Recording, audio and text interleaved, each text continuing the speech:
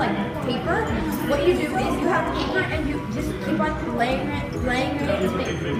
it to make a 3D object, something that's solid. And right now we have a 3D printer making something, and you can see it's starting to turn with the circle things out here. I've heard that organs, that you can actually print like a heart instead of just like a donor. What do you know? What do you want to know about it?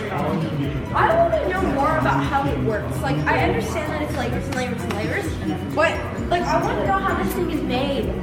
Instead, like, what's the difference between just making it from a factory out of plastic instead of 3D printing it?